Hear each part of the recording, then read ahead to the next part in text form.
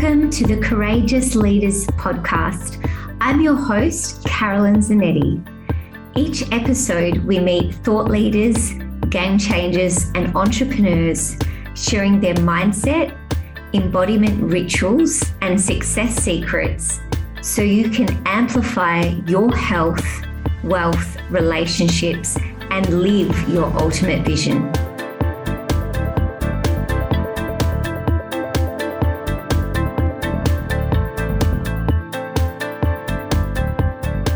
So welcome back to our Courageous Leaders podcast. Today, I'm super excited to share the journey of Ava Irani. So Ava is a functional spirituality practitioner. She's created this methodology. She is a yoga teacher, meditation teacher.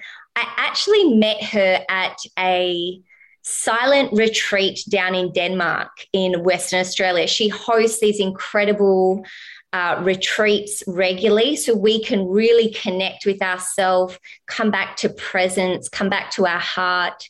I really love what she stands for. So we're going to hear a little bit about her journey. Her background is being a high achiever, which I'm sure many of us can relate to. And now she's evolved into service, into I would say a bit more slower pace, but fully integrated and focusing on love, peace, joy, doing what lights her up and makes her feel alive. And absolutely love her journey. So can't wait to hear. Thank you so much, Ava, for joining us. Thanks, Carolyn. It's so nice to hear your little reflection of me because, we've been on silent retreat together and had your eyes closed and you've been in your own space, and I kind of feel really met by your reflection of me, like you were really listening to my journey. And thanks for that intro. Thank you. So I really do want to, first of all, acknowledge you as a leader in your space. I have, got a wealth of experience in my background. I've been to incredible retreats all over the world. And I really was like, wow, this girl's fucking lit, embodied. Like you were so relaxed, I just love that it wasn't your show. It was just you guiding us home to ourselves. And I think it sometimes in this world can be a little bit of makes us feel good within by doing this work, but I really acknowledge your presence, and it was just holding space and a real gift for all of us. So yes. Thank you. Yeah, it's a delicate balance because it is my show. Everything is my way. It's my schedule. It's my teaching. It's my philosophy, my experience, But there's very sensitive and important dynamics at play when there is someone who is sitting at the front facing everyone else who is quiet and face the other way. So I'm not inauthentic and try to downplay, the significance or I think that's something that people appreciate a lot is that there is a lot of structure. So I'm not, abnegating my power and saying everyone is up to do their own journey and stuff like that. It's no, you come here to learn a certain way and a certain method and to receive a very special and specific transmission. But, there is a sensitivity to that power differential because I'm not downplaying it, but I'm being really sensitive that, it's not exacerbating people's trauma and self-worth issues. And there's so much educational trauma that is present, inside of all of us, but then gets triggered in very unconscious ways in, a retreat or any kind of course that, of course, some teachers totally play off of. But even some of the really good, authentic teachers may not be aware of that. So you kind of have to, so that's nice that you picked up on that. I do get that comment. Yeah. We'll go deeper into some of the teachings and that at the retreat and the experience and why you're so passionate about this. But first of all, I want to hear a bit about your journey of what functional spirituality means to you. How did you go down this path? What led to you really studying the arts of yoga, meditation, and your inward experience? The whole journey question, it could go many ways, but I could give a little bit of a timeline. I first got into Bikram yoga when I was quite young, maybe when I was 19, when I was living in Sydney. But I got enthralled with this exercise that really favored slim, tiny bodies, that was like little Indian kids' bodies. So I got, really wrapped up in that. But I guess a seed had been planted, and maybe a seed had been planted from even before that, because the idea of meditation and enlightenment was always something that was attractive to me. The idea of paranormal powers and a levitating yogi was always something attractive. So I guess that was always a seed. But yeah, I got into yoga for the fitness side, but then eventually my path kind of turned, and I started following spiritual teachers, and I realized, okay, there's these spiritual teacher figures who have accumulated a lot of knowledge. And if you kind of sit at their feet and gain their favor, you can, get close to them and get as much as they can offer, kind of thing. So I started following different spiritual teachers. Buddhist. I ended up in Thailand at Agama Yoga School, which is a kind of neo-tantra, classical tantra, new age spirituality, and classical hatha yoga blend. So lots of really rich kind of tradition there, and also Hridaya yoga. So I ended up at these yoga schools, so one was in Thailand and one was in Mexico. They did have a branch in India as well. I was there a little bit, but I was living in these communities, lots of transformational experiences. But I guess the kind of flavor through my path has, even though I was quite young and really threw myself into all of the weird shit that, you were recommended to do, I really threw myself into all of it with a naivety and stuff. But I have a skeptic lens, I have a skeptic bent, and I look at things through a very critical philosophical lens. And that it eased off a little bit as I kind of just got sucked up into the spiritual path. But it started to come back in more as I started to kind of gain my own in the path. And I wasn't just teaching what my teachers taught, I was teaching what I had started to actually feel and experience. I kind of developed into a teacher in my own right. And as that happened, I started to see that, like 85, 90% of what I had been taught was so diluted and was so archaic and dogmatic, filled with distractions, not out of any malice, but just because we just need something better, we live in an incredible world. We learn from our parents, but we now know that there's got to be a different way. And the way things are going is actually quite toxic. So I actually found that in the spiritual practice, and had, you mentioned that I was a high achiever. Actually, basically I was just an overdoer and mixed with, a certain degree of intelligence and stuff, could I guess be called high achiever. But was just overworked and really out of touch with myself, and experienced a pretty significant burnout back in 2018, 2019. And it kind of got a little bit worse, and then it got, incredibly better. So through the period of getting burnt out after being such a diligent and even a prominent teacher, both back here in Australia and also back in the schools that I was teaching at, I was known for being, one of the stronger practitioners. And I really did practice so much, and have been on, million silent retreats and done a million hours of yoga practice, in my huts or whatever. And then I had a breakdown, and I was like, I need to really get to the bottom of this. So out of that, breakdown, like my passion was still there. And I had a lot that I had cultivated, which was like a kind of awareness. On retreat, we speak about like that non-dual awareness. So that kind of disembodied, overarching awareness and completeness and lack of preference kind of thing. So I kind of had that watching the process of my PTSD and trauma breakdown that I had. And I was like, I have to figure out every single thing about this as well. So having understood the trauma pieces and why my spiritual practice didn't work, and how it in many ways kind of set me up for that breakdown. And then also knowing all of the amazing things I'd gathered over the past 10 years, that together came to be functional spirituality. And functional just means that, like, it's quite non-specific. It just means that whatever your intention is, whatever your most desire, whatever your goal and result is that you're trying to get, your approach lines up with that, then it's functional. Because, nothing is inherently dysfunctional or inherently functional, but in relationship to a certain result, it is. So that for me is like a little bit of what my path in functional spirituality. I love it. I feel what I love is like you had your own experience and you didn't read it from a textbook. Like lived experience is how we can have empathy for clients and stuff, because you've been on the path, like you've learnt lots and then you've seen what actually feels aligned for you to share. And I love that it's a holistic approach, like body, mind, heart, soul, not just yoga. It's not just meditation. It's not just mindset. It's an embodied approach, which I really, really love. And I'm fascinated to learn more from you too. I would love to know, meditation and yoga has been huge, I believe, in your experience. Like, tell us a little bit about how meditation yoga has impacted your life.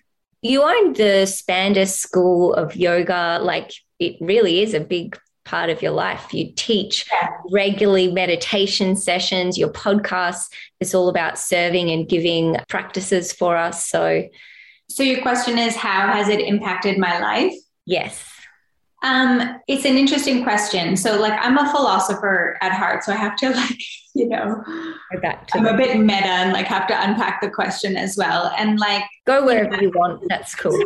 I know, you give me full permission. I feel just so meta in this space right now. Oh yeah, totally. And to be honest, like meditation isn't my strength. So I'm open to like hearing your interpretation and why are you so passionate about meditation and like really embodying these practices?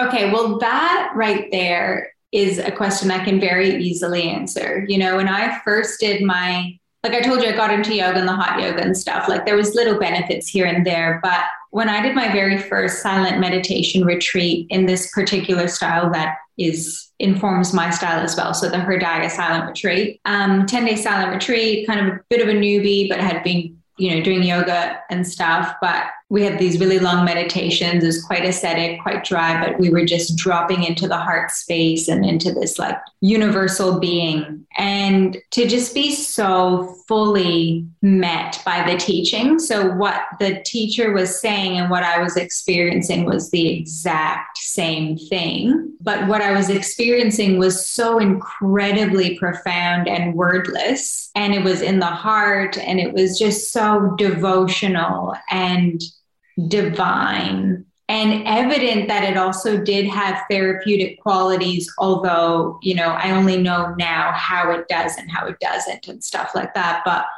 yeah, that for me was why I love meditation. I'm obsessed with that now. I'm obsessed with that transcendent being and our essential nature and stuff, as you probably hear come through in the retreats. And so for the next 10 years after that, I dedicated myself and I devoted myself to that essence nature. But then I realized later that that's not the whole picture. Like you said, there was an embodiment piece missing, and all of the things that, that you're interested. There was a leadership piece. I was running a business, but studying leadership, but there's many missing pieces there. The trauma, the leadership, the capacity and to be able to relate, that was all missing. And the healing was disembodied, and there was a little bit of embodiment, but yeah, it was a top-down approach. And now I've kind of cultivated that bottom-up approach.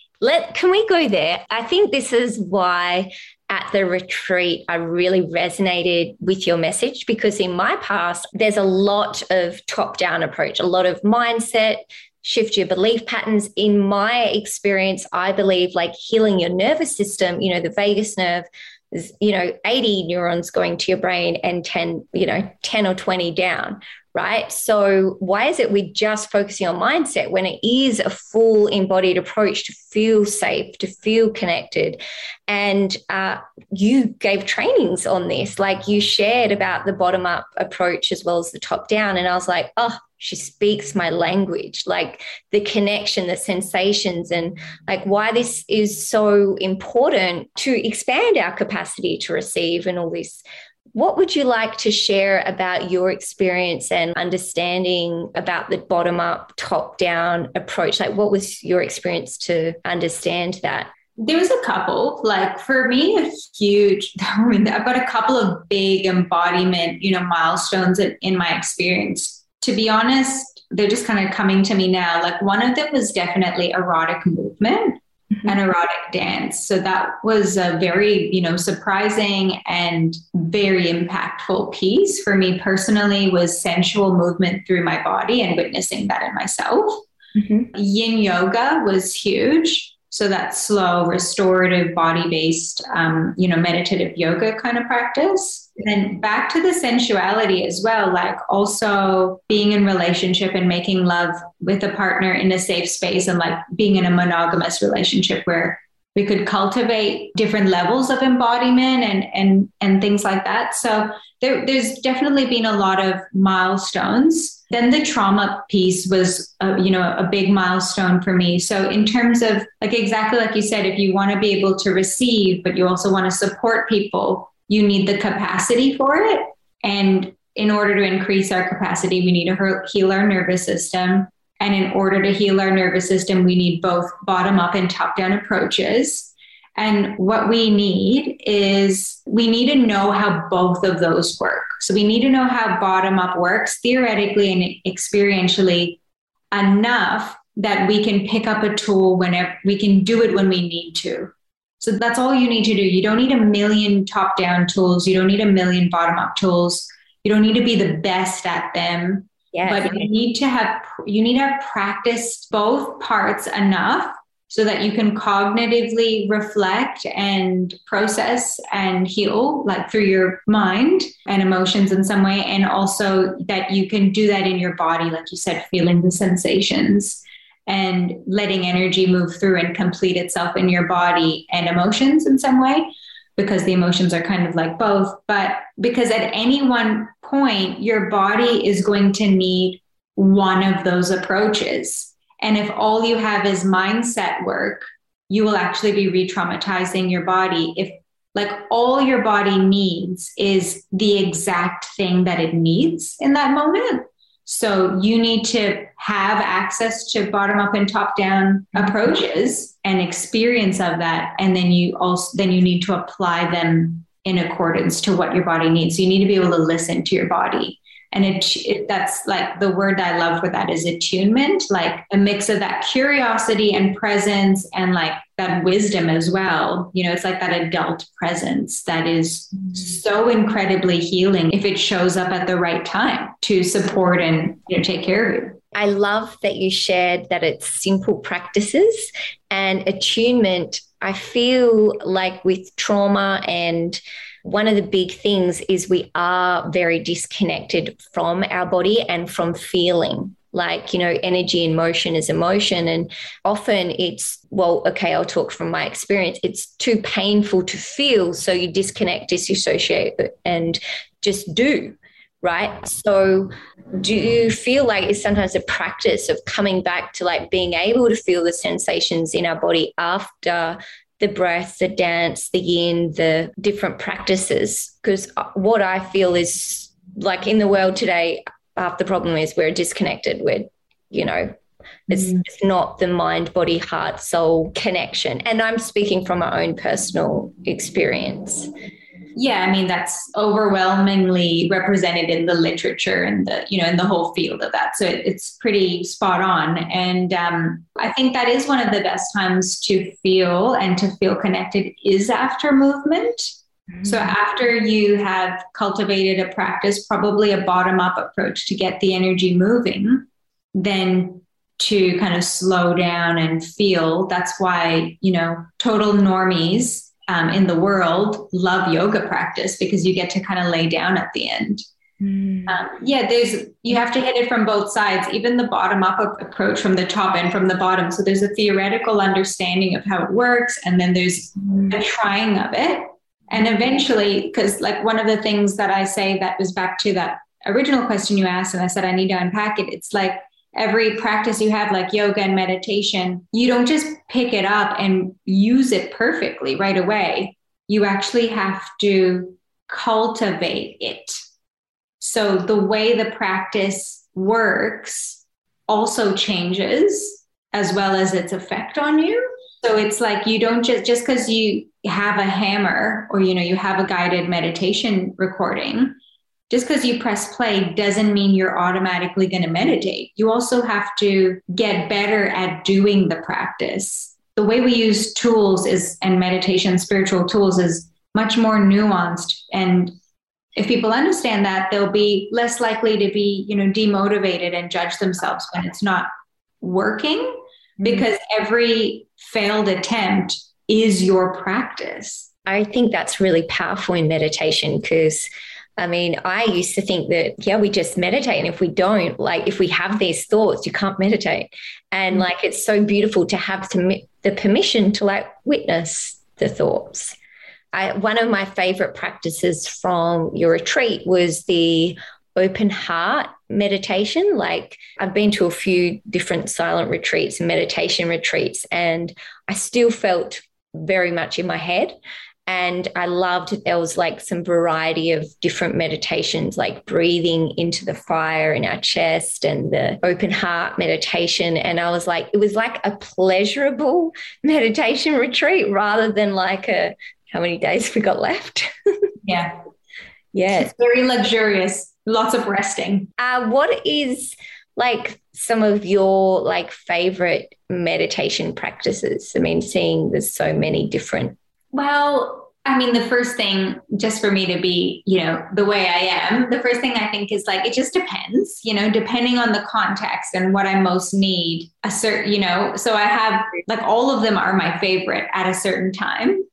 I love a love meditation. It's so incredibly powerful. And so the main type of meditations I do are always kind of embodied in the heart space and in this kind of in the being. And my favorites, I guess, would be ones that really connect to the absolute depth of being, and that, essential space inside of ourselves, as well as compassionately allow material to move through. So that's probably my favorite. Love it. Love how you're just so you and focusing the question in your roundabout way. Love it. Something I loved from the retreat, I'd learned this practice before, but I really hadn't gone deep. But what helped me so much was the rain technique. How have you enjoyed rain? Do you want to share with the audience a little bit about the rain technique? Yeah, it's just such a good technique. So this is just adapted from Tara Brach's work, and she's taken it from a Buddhist, a compassion meditation. But with her kind of psychologist twist, she, gives a lot of really good context to the acronym. So RAIN, and R is recognize and A is allow. So it's really about becoming aware of your edges. And then instead of immediately in the unconscious kind of sympathetic state, when we recognize a challenge, unconsciously or consciously, we unconsciously resist it, want to change it, judge it, blame others, blame ourselves. Yeah. That's just what happens when there's an edge, So it's a reprogramming of that. So when you recognize the edge and you really become aware of it, become present and in your body, but then you allow it to be there. So you kind of soften around that edge. And then you kind of go a little bit deeper and you do investigate and nurture. So pretty much the same process, a bit more awareness, a bit more inquiry, and then more softness and nurturing around it.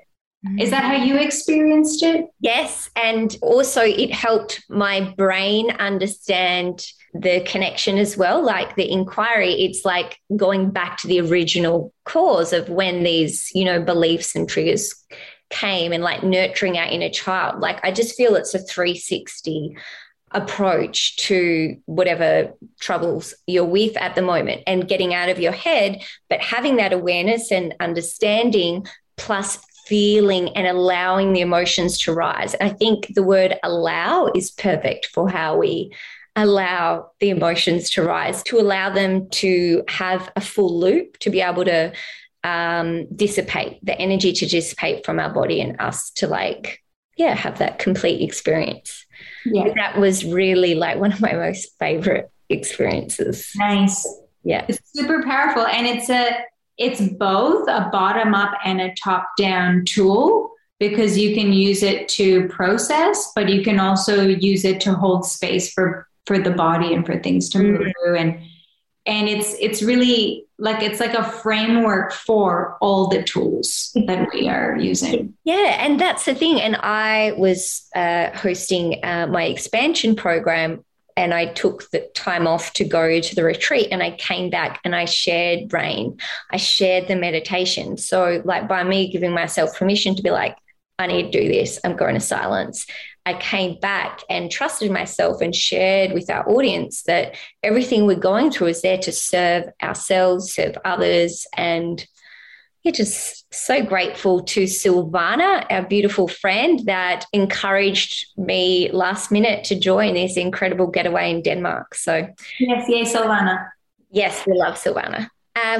So I would love to briefly go into leadership and relationships and a little bit of shadow work. So I'll start with, what is leadership to you? Like, what are some key components to really be able to lead ourselves? Well, I guess ourselves and others, there's two dynamics, isn't there? So yeah, I guess I'd have to think about it even more about the difference between ourselves and others, because, in the way I think about it, it's like leadership is just having, I guess it's a kind of care for inwardly and outwardly. And in order to really care for something, I guess you need to feel safe. You don't care for something if you are in sympathetic or if you don't feel safe. Of course, leadership is caring for people.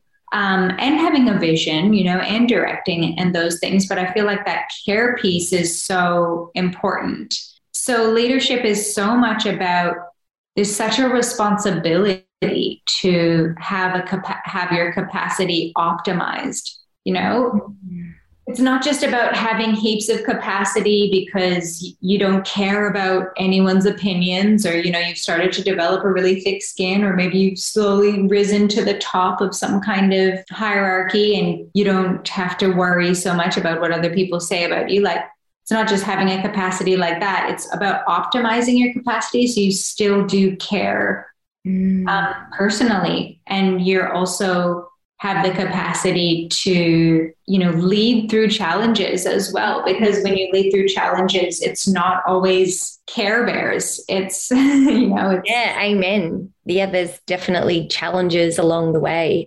And I've actually never heard of leadership being shared that way, about caring. Like, absolutely. Because I agree that you got to care about yourself and others, making a difference, because, it does require that level of self-responsibility to be able to be embodied and with integrity, and not just speaking and saying, leadership of just do this is how it's done. It's like you're in the arena. You are taking the hits and going, fuck, what do I do? And you just do your best in that situation while taking on as best you can the challenges from an embodied, grounded space. And I agree that capacity is so, so important, because that's how we, build our resilience to be able to handle the triggers and the uncertainty and all the look at the world, 2022, we're recording this and it's a little bit of chaos. So building that capacity allows us to create that emotional resilience within so we can handle the external. Yeah. I also don't think I've ever described it as caring before. So it's been a while since I've thought of the word, many years ago, I read all the books on the Robin Sharma and things like that about, anyone can be a leader. But, now that I think that answering it like that care is, one of the kind of pillars of leadership, it seems it's more of a feminine way of looking at it, where a more maybe masculine way is that leadership is, having a vision and directing the community. Where what I've kind of seen lately is like, I'm definitely taking the hits and, running Spunda through these really disturbing mandates and things like that. And all of the crazy shit that's going on and happens anyways when there's not COVID. So there's definitely the sense of like, I'm steering the ship and I'm taking the hits and things like that. But what I've really felt over the past few years as my capacity and resilience has really gotten optimized is that the reason I'm the leader is because I have the most capacity to care. And the more I can care for people, the more things are going to go better for everyone. And we'll be guided to better solutions, but it's not necessarily my vision and my solution, although it is as well. My vision and my solution is a sense of harmony and stuff like that. So I guess I have my vision for myself but just by caring for the community, no matter who it is and in what context, paid or unpaid, student or random, like whoever it is, just like having that sense of care is how I think I'm being a leader. Like I have the capacity to do that. So I'm the leader. I love that. I think that to have sustained leadership, you must have that self-care piece, which is part of building your capacity, because, as it leads to burnout. You have to take time off. So it is so important to have our foundation of self-care, healthy practices, leading with love. And then I also, like you said, having the vision, but also the greater vision. I feel really amazing leaders have a purpose and a vision greater than themselves to really make a contribution with the world, to really leave a legacy. They have got that expanded vision and people can feel it. People want to be around, people with a high purpose, high vision that aren't just doing a job to make money kind of thing. I love being around those incredible people that are coming together. And I feel right now, 2020, 21, 22, so many leaders of birth, they've come together, created incredible opportunities and ways to support our communities, so much. So really celebrating the leaders that are listening, the leaders that are here, owning that, yes, I believe we're all leaders of our own life, whether we choose to accept it or go bigger on our vision, etc. We're responsible for our lives and we have the responsibility to lead ourselves and make magic in the world.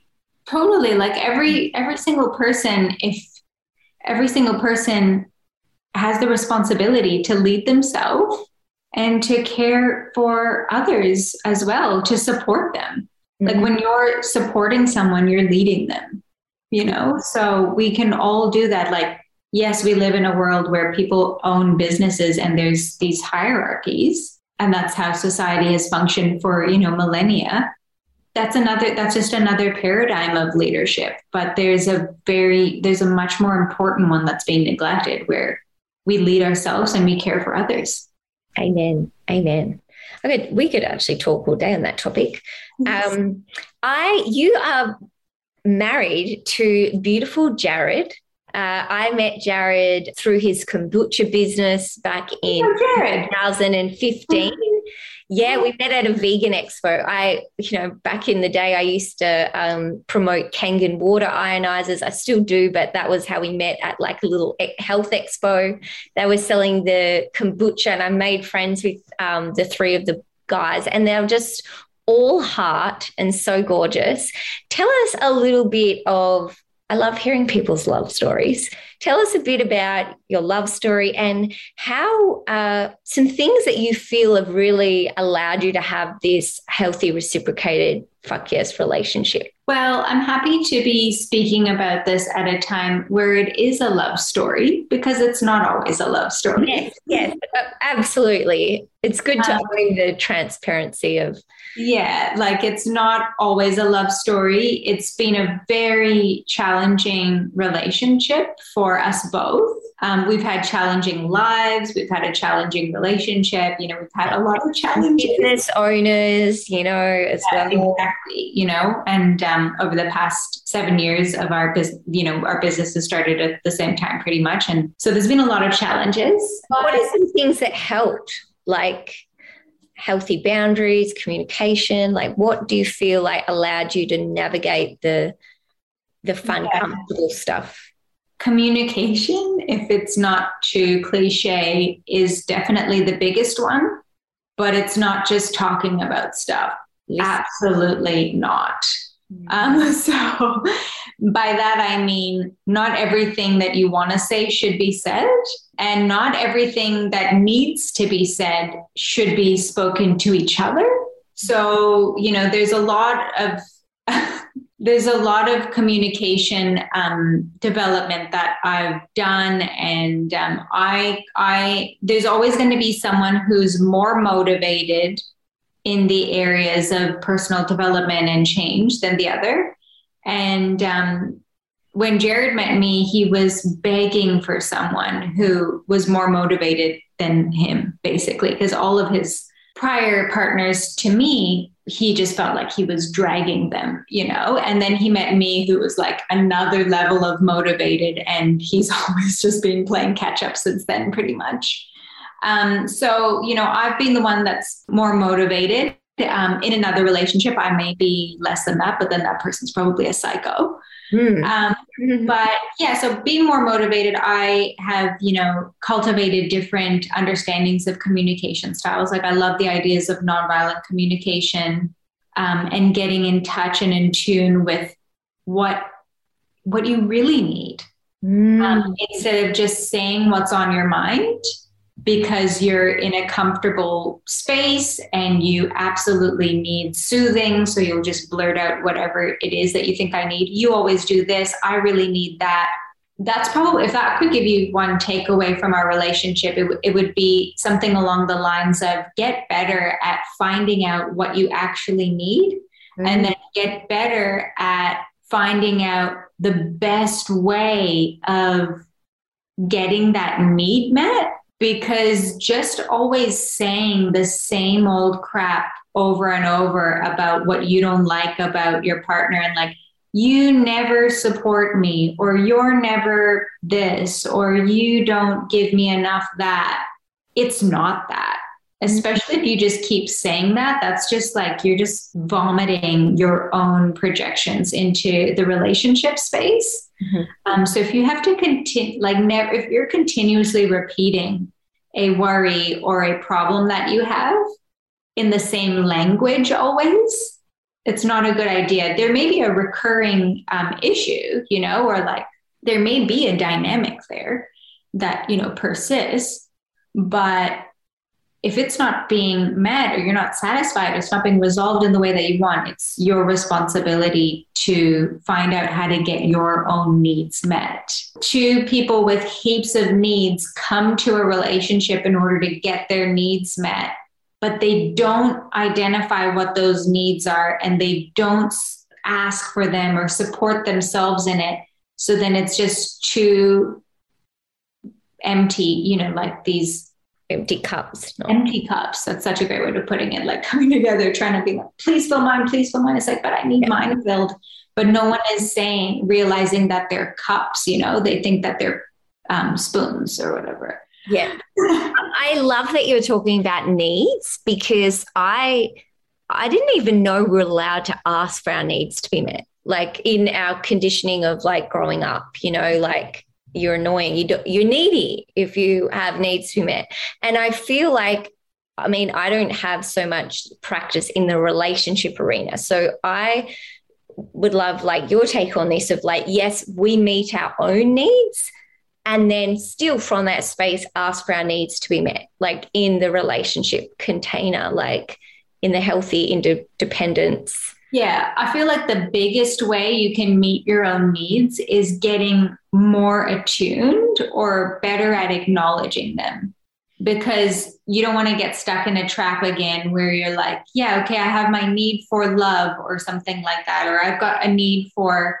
something superficial that isn't what it really is. So the best thing to do for your needs is to get better at tuning in and listening to them, because it's not just one little need. There's many pieces there for you.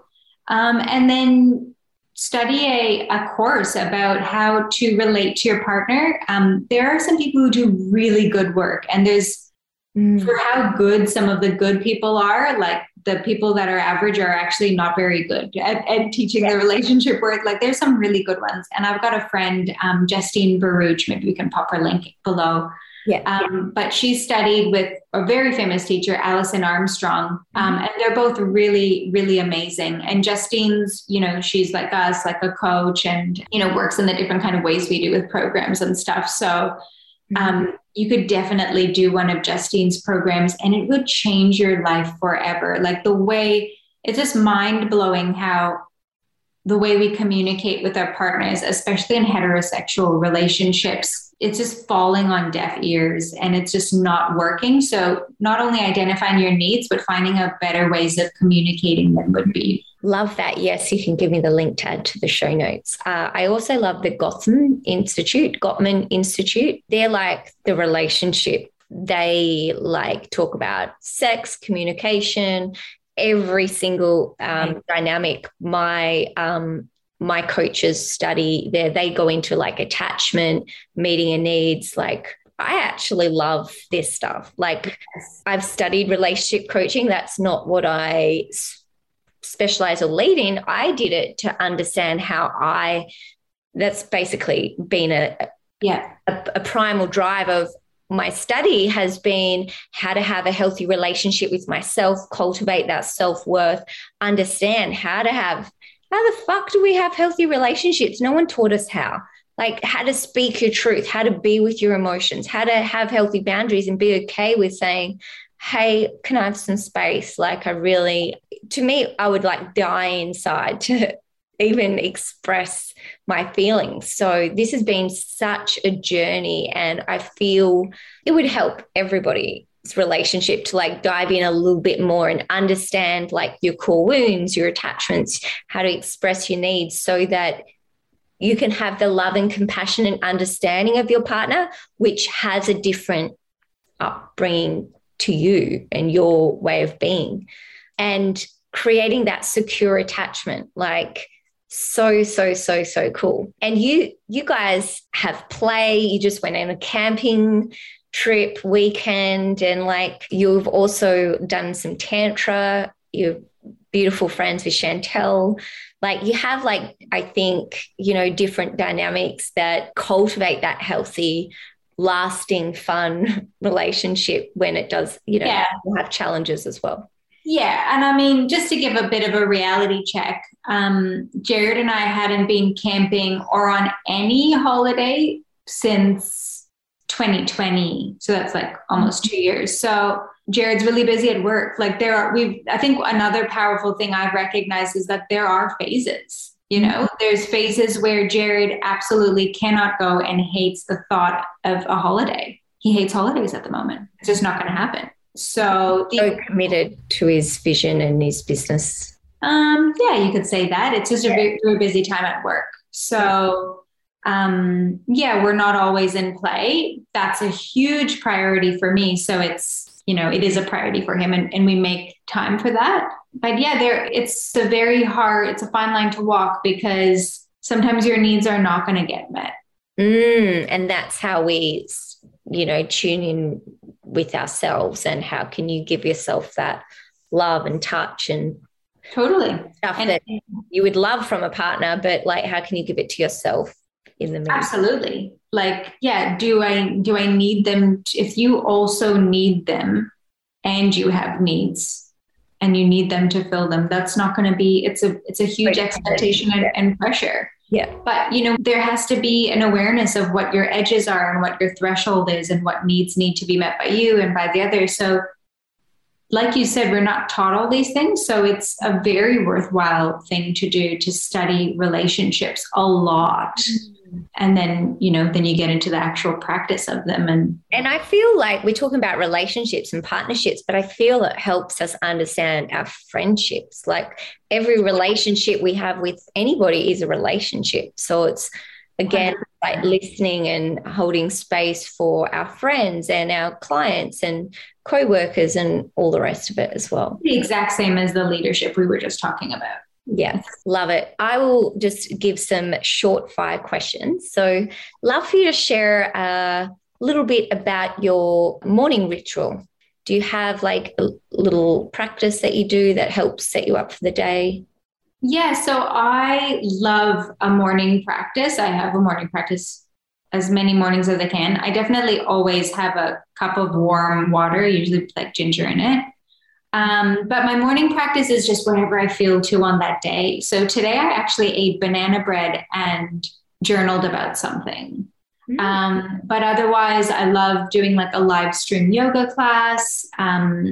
Love my meditations. Love even going, like for me, morning practice is even going for a walk. So it's anything that's intentional, mindful, nourishing. Beautiful. And who is a favorite mentor that's helped you along your journey? I don't even know which one to throw out there, but I'll throw out Adyashanti. Amazing. Yeah. And what about a favorite book or readings? You love poetry actually as well. Yes, I love Adyashanti's poetry book. I'll get you to spell that for me later and we'll leave that in the notes because I don't know that word.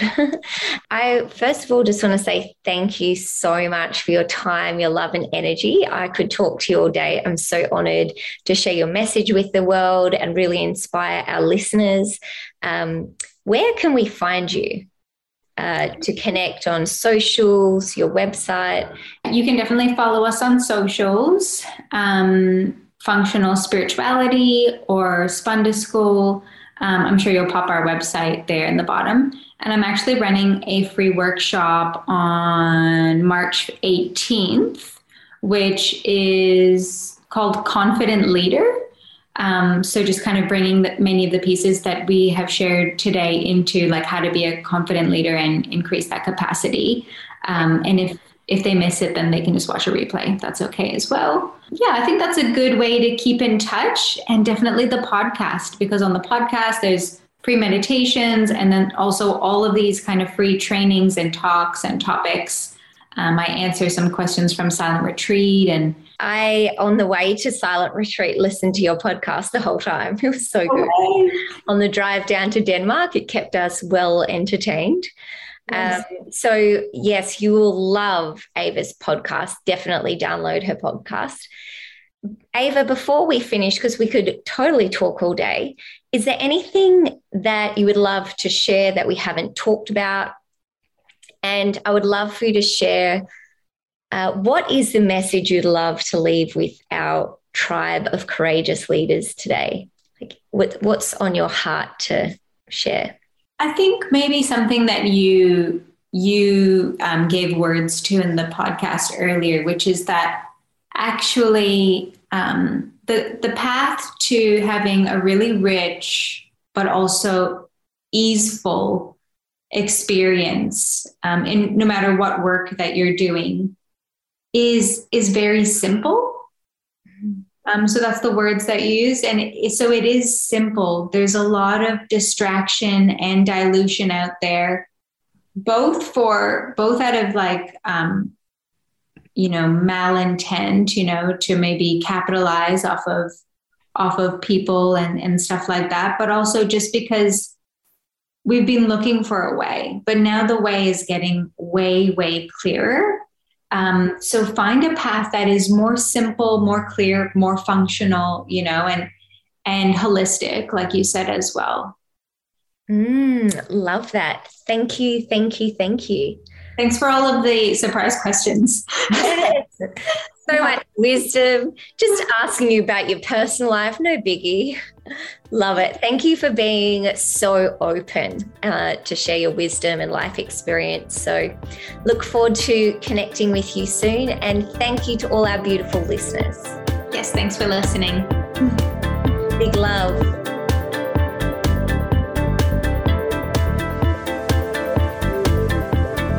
Thank you so much for joining us on the Courageous Leaders podcast.